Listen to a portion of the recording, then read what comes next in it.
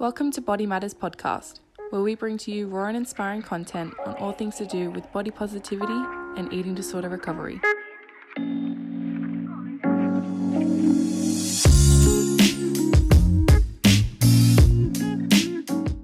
Welcome back to the Understanding Body Matters podcast. On this episode, we have a really exciting guest who we will be speaking with today. Her name is Courtney Pollock, and she is a women's health exercise physiologist who has a special interest in pelvic floor and pelvic health. So in today's episode, we are going to be talking about all things to do with disordered eating and the effects it does have on women's pelvic floor health. I know this is an area that I am not very familiar with, but I would love to know a little bit more, as it does have a big impact on pregnant women specifically. So yeah, if you'd like to listen and learn a little bit more about this topic, please stay tuned.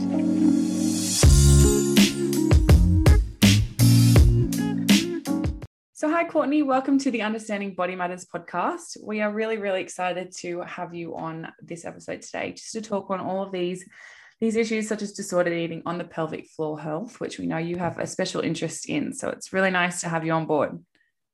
Yeah, hey, thanks for having me. I'm excited.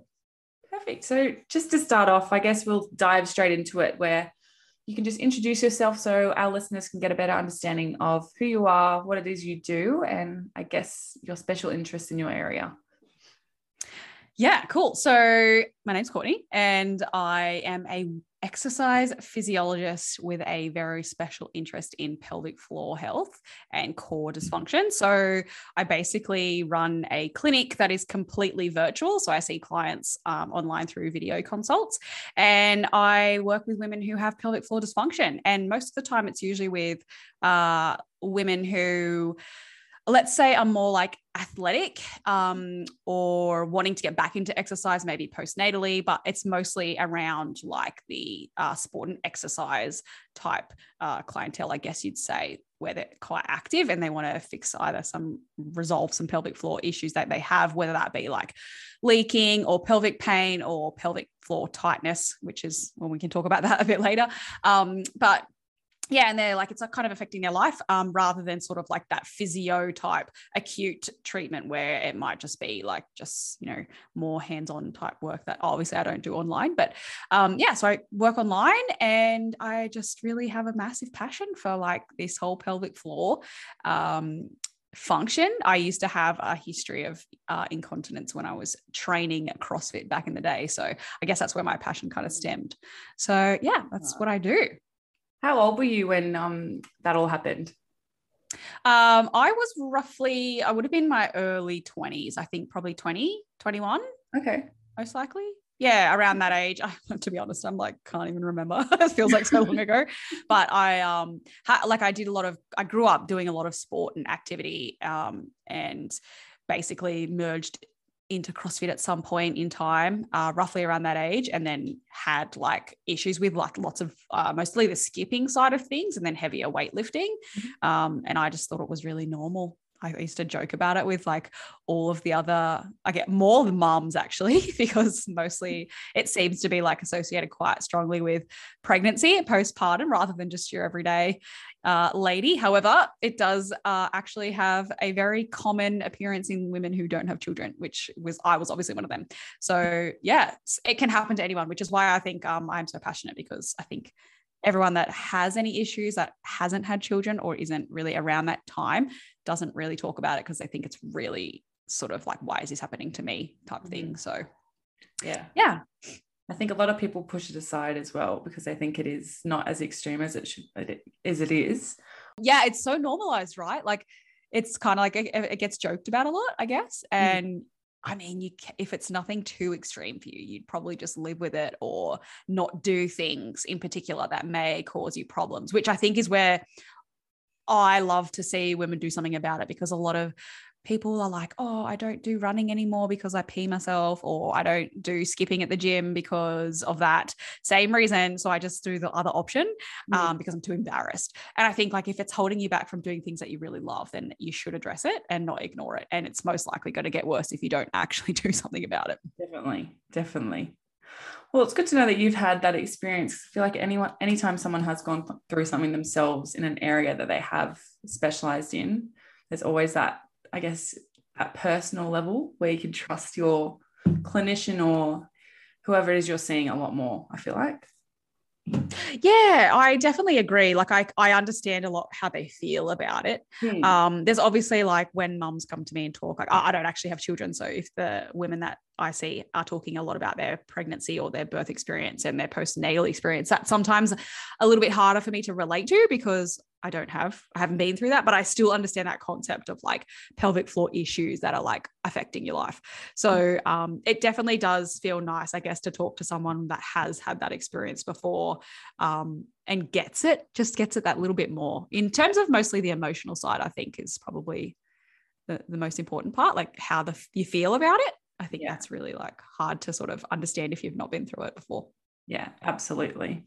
Well, we ask each guest on the start of every episode their high and low of the week. So is there any that you are happy to share? Sure. I'm actually doing something really exciting at the moment in my personal life. I bought a van and I'm doing like a van conversion to do like weekend getaways and like traveling. My goal in life was to literally have an online business in EP and van life, but it just took me a bit to get there. So that's been really exciting because I've been working really hard to get there.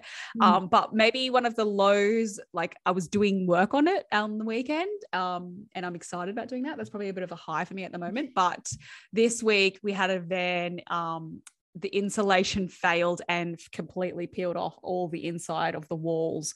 So that was a bit of a disaster. And the whole DIY van thing became a bit of a realization how difficult it is. I'm not handy at all. Like I'm just kind of having to go. So that was a little bit disappointing this week. And I've had to like call companies and like ask them about their products and then like sort all that out because like my whole walling of my van's going to fall apart while I'm sleeping it. So that was probably a bit of a low this week, but I mean, like nothing really bad. It was just a little bit like disappointing. And, you know, when you fail at something, I'm not very good at failing. So I was a bit disappointed. I've always wanted to do that. I always feel like, especially now I see Instagram videos just pop up with everyone just traveling in van, on van life. Me too. It looks and like, it looks so fun, doesn't it? Especially, there's just something about living on the road in a van, especially, that just appeals to me. I just always wanted to do it. Yeah, me too. I've literally been thinking about this since I was probably 15 and I've tried to do it for so long, but never really had the money or had the time or I was working. And now I'm just like, now is the time because I'm getting older, number one. So at some point in time, I have to take responsibility and, you know, have a family or whatever. And I just keep thinking like, I'm just putting it off for no real reason. So this year's goal, I literally wrote on my list, like buy a van. And then within like 14 days, I was like, I'm doing it now. I'm buying the van. I'm just going to do it. I know. I was going to say it's February. You've done it very well. I know. I was like, I'm just going to do it now because I'll just procrastinate on it for so long and not do it. So I'm really excited. I haven't actually done any van lifing before, so I might not even like it, but it does. It's like you just see it, you think, yep, that looks like something I'd enjoy. So you just got to do it. Hopefully I do. Well, I hope to see the finished product soon. Oh, me too. Hopefully there's not very many fails, but I feel like there's going to be a lot. I think it's good. It's going to be fun. I hope the fun fails, but it'll be good in the long run. It'll be worth it in the end. Yes, exactly. Oh, funny. All right. So I feel like we should just jump straight into the questions. So I guess my first question, just a little of a basic information. So that is, what is the pelvic floor and its function? Good. I like this question because every time I ask my clients in clinic, they're like, I don't really know where it is. It's just like in there somewhere. Yeah. Okay, good. So pelvic floor is actually like a group of muscles. So a lot of people think it's just one, but it's actually a lot of muscles that together to make the pelvic floor itself. And it attaches to like your pubic bone, your tailbone, and your two sit bones and spans like the base of your pelvis. And it basically supports up your pelvic organs. So you've got like your bladder, your uterus, and your bowel both all sit pretty closely to the pelvic floor and they're held up by that muscle group. There's like fascia and ligaments all attached in there as well. And their job is to hold all of your waste products in or help contribute to being able to control continence. Support your organs, that's another one, obviously. It's got a really big role in regulating pressure within your abdominal cavity. So basically, when you do a lot of different types of movements, pressure increases to create stability for your spine, and it has a role in basically regulating pressure. It's also really important for sexual function. It's part of that too. Pelvic stability, it's the base of the pelvis. It attaches to your hips and into your femurs, which are your thigh bones. And it also like responsible for a lot of stability of the pelvis and the arms and the spine. So it actually plays like quite a big role in a lot of things that I think we don't associate much more with than pelvic floor like incontinence. That's pretty much it, but it actually does a lot more. So there's other like symptoms of pelvic floor dysfunction that aren't necessarily leaking urine or any sort of wind or even feces, but we can have like tailbone pain, hip pain, low back pain, any sort of pelvic pain, or like even things like pain with insertion and penetration. There's things like UTI feelings, or you could have like ongoing urgency sensations, which can all be related to like pelvic floor function, which I think is really cool. So there's it's part of like your deep core structure. So it's really closely linked with your diaphragm and also your deepest layer of your abdominals, which is called your transverse abdominis. And that whole unit basically helps to regulate pressure and keep you strong, stable, and supported during a lot of movements. So I think when we talk about core muscles and everyone talks about your core, that's actually like a pretty crucial part of it, believe it or not. I didn't realize how many functions it did have. I feel like there's probably a lot of women that have many problems, but they don't associate it with their, like if it's a pelvic floor dysfunction or whatnot. Yeah. I mean, I certainly didn't. No. And that's the thing. Like when I screen, I go through my initial consult and I do a lot of screening and like medical history, or like, you know, just asking questions about things. They'll just say, oh, I only just, you know, leak urine when I do activity or sneeze or cough or laugh or whatever it might be. And then when I ask them all these other questions about hip issues or back pain issues or tailbone problems or even knee problems, because your knee gets affected by pelvic instability. Oh, wow. They'll be like, oh yeah, actually I have a few of those other things, or like difficulties with tampon use, for example, or like, constipation is another one that's like a big symptom of pelvic floor dysfunction as well. So they'll tick all these other boxes and not even put two and two together that it's actually possibly their pelvic floor contributing to this. So it's really interesting because we just don't know or learn any of this stuff as females at all, unless there's a problem. Yeah, exactly. Or you're at that point in time where you're pregnant, having a baby, and everyone's like, do something about your pelvic floor. And then you're like, what's that? That's the only time I ever hear about pelvic floor, when someone is pregnant and there's issues afterwards or during the pregnancy. That's the only time I feel like I've ever heard it. Yeah. And it's just like, well, one, every single person has a pelvic floor, like males have it too, right? So why is it only spoken about with ladies who are pregnant when it does such a whole other bunch of functions? So yeah, that's why I love it. A whole lot of functions. I'm sure you see a wide range of different clients as well then. Yeah, which is also really cool. Because it's starting to become a little bit more known now, or women, especially. I only see women in my clinic, which is why I refer to like ladies and women quite a lot, rather than males or as well. So they often like they're starting to realize that, you know, just because they don't have children and they still have these issues, it's okay, and they can actually do something about it. Yes. So it's really nice to see that, because I feel like for so long it's just been this like taboo topic. I think it's more normalized now. Definitely. I feel like I've definitely heard a lot more about it over the past few years than I ever have before. I don't know if that's because I'm getting older or following people that are getting older, but you Google cookies. Your like search cookies in your iPhone and your computer are now like putting you in touch with all these people. Literally. Yeah. You're going to be getting ads popping up now. Yeah, exactly. All right. So I guess let's dive into the next one, which is kind of the main reason why we got you on board, which is how disordered eating can impact the pelvic floor function, I guess, and cause that dysfunction. Yeah, so there's a couple of different things that contribute to this whole pelvic floor function with disordered eating. Most of the common issues, or the most, I guess, prominent ones for me, are hormone function and also like digestive health. So those two things play a huge role in pelvic floor function anyway, like just regardless of like what health status you have. So for example, like the pelvic floor is a muscle, right? So any sort of, I guess, hormonal response that a muscle would have experience, the pelvic floor would too. So let's talk about estrogen, like my favorite hormone to talk about for women. That estrogen plays a huge role in like skeletal muscle tissue function. So we think about like contraction of muscle and muscle growth. And if you are lacking in estrogen, which can often be associated a lot with disordered eating and then affecting menstrual cycle and hormonal balancing, then you get those same low level estrogen impacts on that muscle tissue. So if there's no estrogen around to bind to the receptors that are on the muscle fibers itself, then we have difficulties with strength of contraction or how well it can actually activate and contract. But then you also have like these estrogen receptors inside your urinary tract, which is like not so much the actual pelvic floor, but it's part of the bladder system.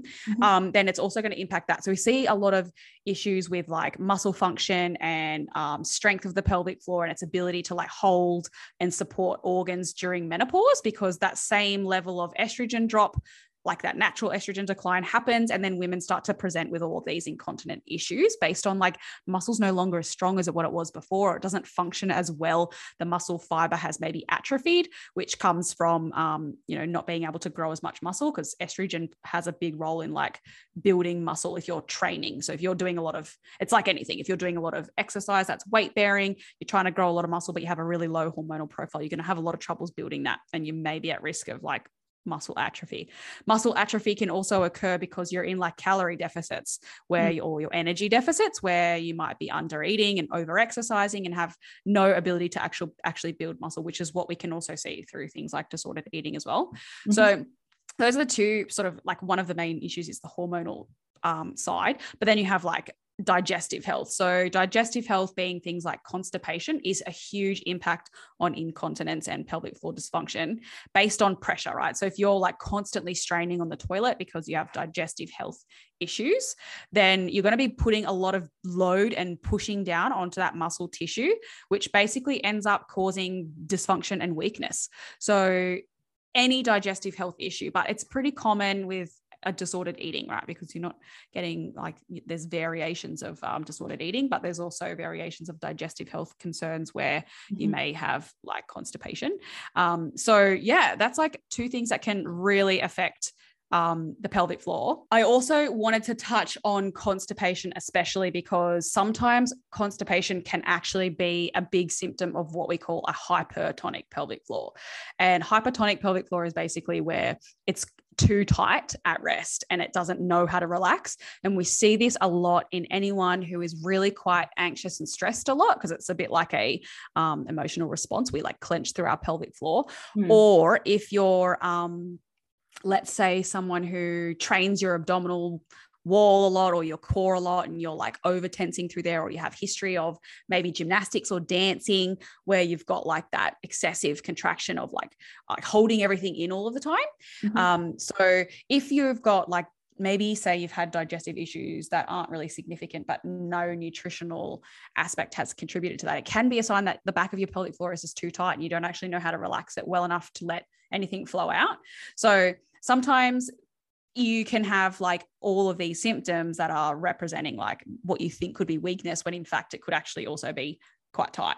So I think if you're also someone that's like fight or flight all of the time and high like sympathetic drive of your nervous system, that's very common with like if someone said to me that they're always stressed and anxious, or they don't sleep very well, I'd be like, oh, okay, you're not resting very much, which means you're possibly having issues with tightness through your pelvic floor rather than actually weakness, like, or looseness, should we say, like more laxity. So yeah, those are like, whole digestive health thing is really important for incontinence and pelvic floor health.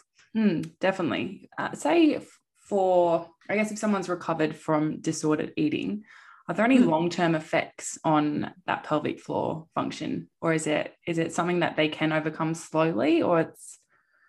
Yeah, like the best thing about pelvic floor health is like, your pelvic floor is a muscle, so it is quite adaptable to whatever stimulus that you provide it.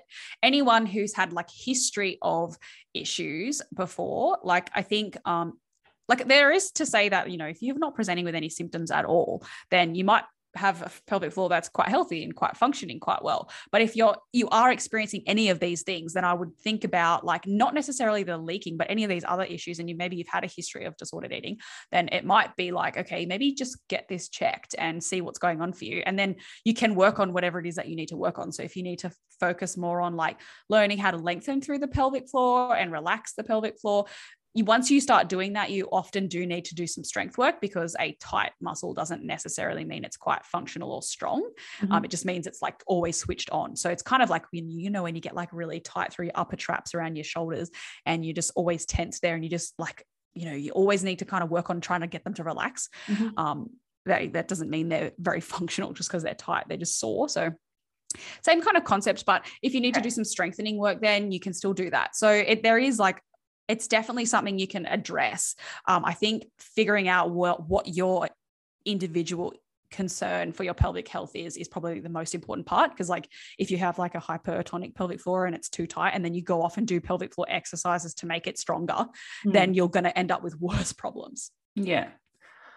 I guess, I mean, I don't know if this is getting off guard, but regarding like treatment team, is this something a GP would pick up on? Or do you think it's more, I guess, I feel like a lot of the time I do go to a GP, it's not very specific towards like what, I'm not sure if I'm explaining this right, but do you recommend someone experiencing this to go straight to an exercise physiologist where someone has all that knowledge in specific areas like pelvic floor health? Or I guess what the treatment team might look like? Well, I guess it's like anything really. Like some GPs are so like they're fantastic and they recognize things like this and they're quite well educated around this. And then some are not. It's pretty much like, you know, everyone's got their sort of interest and specialities, even as just a GP. Most of the time a GP will probably refer you on to a women's health physiotherapist who would do an internal examination where they would actually basically look inside, use their hands, and like they'll assess what's going on with that muscle, because it can be quite hard to know exactly what's happening from the outside, because this muscle is internal, it is inside. So like I obviously don't do any of that as an exercise physiologist. I just work with more on like function and applying that through exercise and working on symptom resolution as well. So I don't do any internal assessing, but you can go straight to a women's health physiotherapist and get an internal assessment done if you want. But if you don't want to get an internal assessment, which you don't have to, a women's health physio can still help you. And someone like myself, a women's health EP, can definitely help as well. Like I still do all of the same things. Like it's just the same thing, but without the internal assessment type thing. But you can also talk to your GP if you don't really sure where to go or where to even start. So a GP can refer you out, which sometimes helps in terms of like, if they can, you know, there's different types of referrals they can get you based on like Medicare schemes and things like that. But if you're just looking for some help, if you're not sure where to start, ask your GP. And if they don't really seem to know much about it, I have heard lots of women report that they've just been told to do Kegel exercises or pelvic floor strength work by their GP. And sometimes that's obviously not the best. So I would definitely think about getting some more help if that's the advice that you're given based on no internal examination, or they haven't really spoken to you much more about it. Like I've done like a lot of research and application of theories, I guess, with exercise prescription for this. So I definitely tailor everything very much to the individual, and GPs aren't really exercise specialists, unfortunately, but some of them are quite good. So you can reach out to either any of those, GP, women's health physio, or someone like myself. Okay, that's good to know. I feel like there's a lot of different, I feel like you're hearing more and more about exercise physiologists now, which is great. Yes. All right. So I guess the other topic I wanted to talk on, I guess, was the hormonal effect on the pelvic floor. And I guess how disordered eating can kind of impact that as well. Yeah. So I guess we kind of touched on that earlier with like disordered eating in general. I kind of covered like digestive health and hormonal health together. Sorry, jumped the gun a little bit, but it's definitely looking at like hormonal regulation. So if you're experiencing like any issues with your menstrual cycle and you've got lower levels of estrogen or even just lower levels of hormones in general, then this will eventually have like an impact on maybe continence for you. So you might experience leaking or start to experience urinary leaking based on that muscle no longer being as strong as what it was, or it might not be as thick, like the muscle thickness. So you get the breakdown happening. Mm-hmm. And also just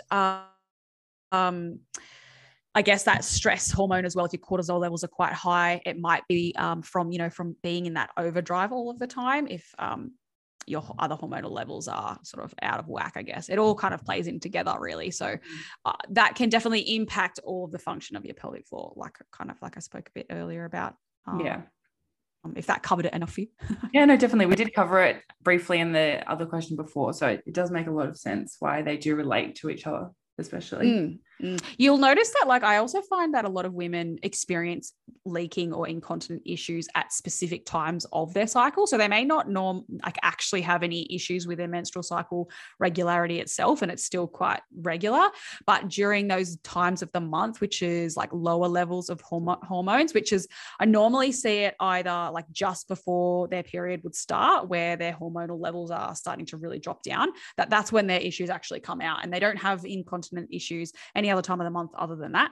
And that's definitely a signal of like, okay, this is a hormonal issue where it could be maybe you've got some lower levels in general and that's just dropping down even more there. Or we know that, okay, might need to build a bit more strength, because at the time when your estrogen is lower, that strength has significantly dropped off. So you might need to build a bit more baseline, if that makes sense.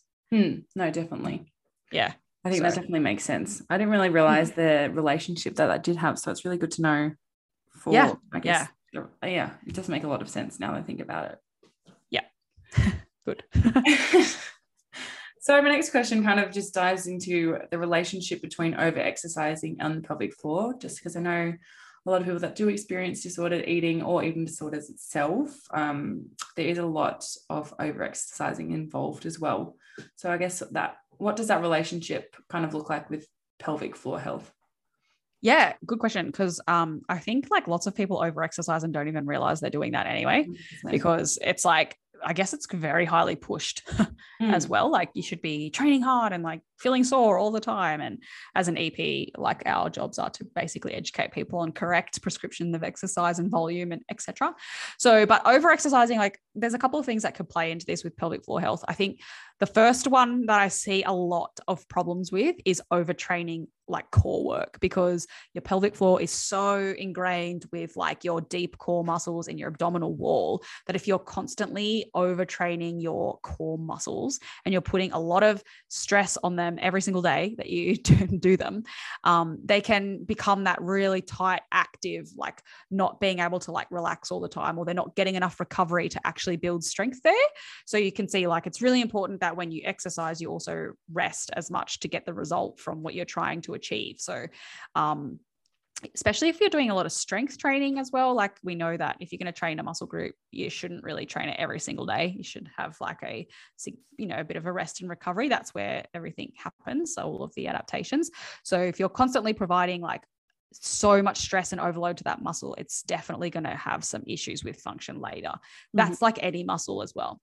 Now, so too much core work is usually something I see with hypertonic pelvic floor. And then we get like, are you actually recruiting your pelvic floor correctly whilst you're doing all of those exercises? So there's a difference between like contracting your pelvic floor up and actually using it to come up against all of the pressure and support everything, versus like what we call bearing down, which is basically pushing down onto your pelvic floor. So this would be something that felt a little bit similar to like if you were a bit constipated in the toilet and you were trying to push out a little bit and push it out. That's kind of like bearing down. So if you're actually bearing down during your core work, then you're pushing a lot of excessive load on the muscle when it's not actually working correctly. So that can cause you like dysfunction issues. So it's almost like constantly loading your pelvic floor like you are when you're constipated. Now, if you're also doing things like lifting weights, especially I see this a lot more with like really sort of like that sort of higher levels of lifting weights, where you might be doing like CrossFit classes or functional fitness classes, or you might be like a power lifter or trying to like get stronger and lifting heavy. That excessive load downwards onto the pelvic floor, if you're also bearing down, can also cause you like dysfunction. And excessive bearing down onto your pelvic floor does also put you at risk of pelvic organ prolapse, which is like damage to those structures. And then your pelvic floor sort of becomes a little bit lower than where it should be. And your pelvic organs can descend down into your like pelvic canals. So, oh, wow. That's like a little bit more intense, a bit more scary. But that's what happens when you look at pushing pressure downwards all the time. So this is where we talk about, like earlier I mentioned, like it's a pressure regulation thing. Like we're talking about how the pelvic floor helps with that. So when you look at like things like over exercising, when you're not getting enough rest all the time, so you know that muscles get quite fatigued, and then they can become injured just from that. And then you're looking at it from also that bearing down, or are you correctly using it during your exercise all the time, especially core work and lifting. And then also looking at it from an energy demand perspective, which then goes back into like the hormonal effect, right? So if you're over exercising all the time and then you're in that low level of energy, you're not going to be able to build any muscle tissue. And then you're also affecting your hormonal regulation, which can then also impact your pelvic floor. So it's quite like, it's obviously these are like at the very ends of the spectrum as well. Like if you're just exercising quite regularly and you're probably a little bit too much, but not excessively, where you get like you're on that sort of very like end of the spectrum, then you probably wouldn't see too much like symptoms initially, but over time it can definitely impact that. So, and then if you haven't had children, or you've had children before, let's say you haven't had children and then you go towards pregnancy, or you're thinking about having a baby, that's when you might notice that things come out, because that pelvic floor becomes more underload during pregnancy based on it having to now hold in a growing human, as well as then work through childbirth and labor. And if you've had, let's say you've already had children and you're in that over exercising, then if you have a history of like pelvic floor issues based on your delivery of your child, or even like, you know, whether it pre-existed before that, then that would be like another time where it's like now exacerbating more. So it's like these little layers, I guess, that you peel away and you figure out like which ones were significantly contributing to whatever you're particularly experiencing versus like somebody else, for example. Well, it's amazing how much they all relate to each other, though, because I feel like at the end of the day, most of it just comes down to, I guess, pelvic floor function at the end of the day, to be honest. I feel like, is it hard to find that fine line, I guess, whether it's, if you are putting too much load or pressure on that pelvic floor, is it hard to find whether it is damaging? You'll start to like experience a lot of different symptoms, I think, if you are. And it's like, if you're bearing down onto your pelvic floor, you know, like I, for example, have a history of heavy weightlifting, and there's always like a threshold at which you can probably regulate pressure in your abdomen quite well. So I talk a lot about teaching people pressure management strategies. So like, okay, this is what you can do when you feel like, if you're doing something and you're feeling downward pressure onto your pelvic floor, it just doesn't feel quite safe. And you just think like, oh, you know, that doesn't feel so good, which in some people it's completely fine and they don't have any of this. So that, you know, they might be regulating pressure quite well and they don't actually need to be too concerned. But if you're feeling like that, then we would look at like, okay, what can we do to maybe manage that pressure a little bit better? And it could be like the way you're doing the exercise. It could be how you're breathing, because that pelvic floor is so closely related to your diaphragm and your breathing technique that it could be, you know, you might be holding your breath too much and pushing down onto your pelvic floor to create more stability. So we can teach you different things like that. It might be that you might need a little bit more abdominal strength because it's not quite at the level that it needs to be to support a particular exercise. So it's about like, where is the threshold of where symptoms may be coming on for you? So if you're working at a load where things aren't always going to be bearing down, it's going to be at a particular point, then it might not really cause you too much damage in the long run. But if you're doing something all the time regularly where it's causing overload and bearing down, then that's when I would be like, okay, this is something that you need to work on, because it is going to be probably an issue for you later. But honestly, most of the time when you teach people about what it does and how it's supposed to be working well and how to regulate pressure quite well in the particular exercises that they might be doing, so whether that's running, jumping, it could be weightlifting, it could be, you know, just general plyometric work like skipping, for example, or a particular sport, whether it's gymnastics or like, believe it or not, trampoliners get this a lot from like high loads of jumping. Now that I know all about it now. Yeah, then it's usually just the education in like becoming aware of like what you're actually doing at the time that you're experiencing issues, because most of the time, I guess a lot of people just don't really know like why it's happening.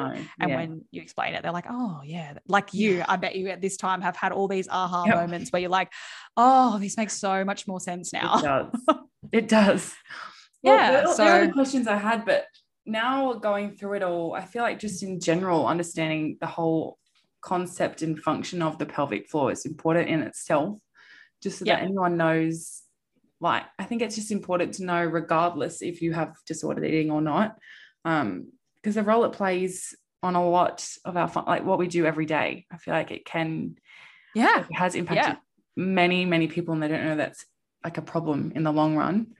Just what we spoke about briefly before, but I have learned a whole lot more about it, and I feel like I need to understand a bit more about the function it plays in my body, because I'm sure like friends that I know, family members I know, are probably experiencing this without even understanding it. Oh, it's unbelievably common. I think that's what's the scariest part, is like the more you start to talk about this to people, the more they open up to you about like, oh yeah, like I have that, my mom has it, or my sister's had this, or my best friend struggles with this, or like it's just so common. It's not really addressed. And I think a lot of the time it's like, I don't think people realize they can also do something about it. Like it's just like accepted. And when we think about like any other muscle injury, say for example, a rotator cuff, I use that quite a lot because I feel like people know what a rotator cuff injury is like and they can't use their shoulder anymore. Then you have like, you go to a physiotherapist, you'll do some initial boring rehab exercises that get the muscle functioning a little bit better. And then you start to build strength in it and everything starts to work a little bit better. And it's exactly the same thing really with your pelvic floor. It's a muscle that you can train, but it just has these other contributing factors like pressure regulation. And it works so closely with other muscles that if there's pelvic muscles that are out of balance, say your glutes don't work very well, or you've got really dominant quad muscles versus your glutes and hamstrings, or your core muscles like your abdominals don't work very well, then they contribute to how well it works based on the fact that it's just so like ingrained in so many other functions other than just, holding it in your urine and your feces basically. So yeah, I think that knowing that, it is exactly like if I got an injury, I'd go book into a physio and I would fix the problem. I think the fact that it's signaled by leaking urine and not pain makes us think it's different. 100%. So well, I guess the last question I had was, where can people find you if they are wanting to look you up? Yeah, jump over onto my Instagram page. I have heaps of information in there about like just general education stuff if you're interested in learning more. My Instagram handle is at her.exercise.physiology. You can pretty much see everything through there. My website has I've just recently started doing more blogging and writing because I feel like that's missing in my life. So there's a couple of blog posts on there at the moment, but you can definitely stay tuned for some more. My website's www.herexercisephysiology.com.au. So they're probably the two main places that you'll be able to find me. Amazing. Perfect. And I'll put them all in the show notes as well, so everyone can see them very clearly as well. But lovely. It was so lovely speaking with you today. I've learned so much. I know we spoke briefly before this podcast even started recording, and I told her, like, I can already tell I'm going to learn an incredible amount during this podcast episode. And I certainly have. Well, I'm so glad I can share the knowledge of pelvic floor health around. It's like, I'm just so passionate about it, in case you can't tell. It's good to have that passion because I feel like it's more, it's more interesting to learn about when someone's passionate about a topic they are specializing in. That's true. Very true. Very true. Very true. But thanks for having me on. I really appreciate being able to share the word. So thanks. Not a problem. It was lovely to have you on board. So we will see you hopefully maybe in another episode later down the track, but it was really nice having you on board. And I'm sure many people will learn more about this topic as well. Yeah. Thanks so much.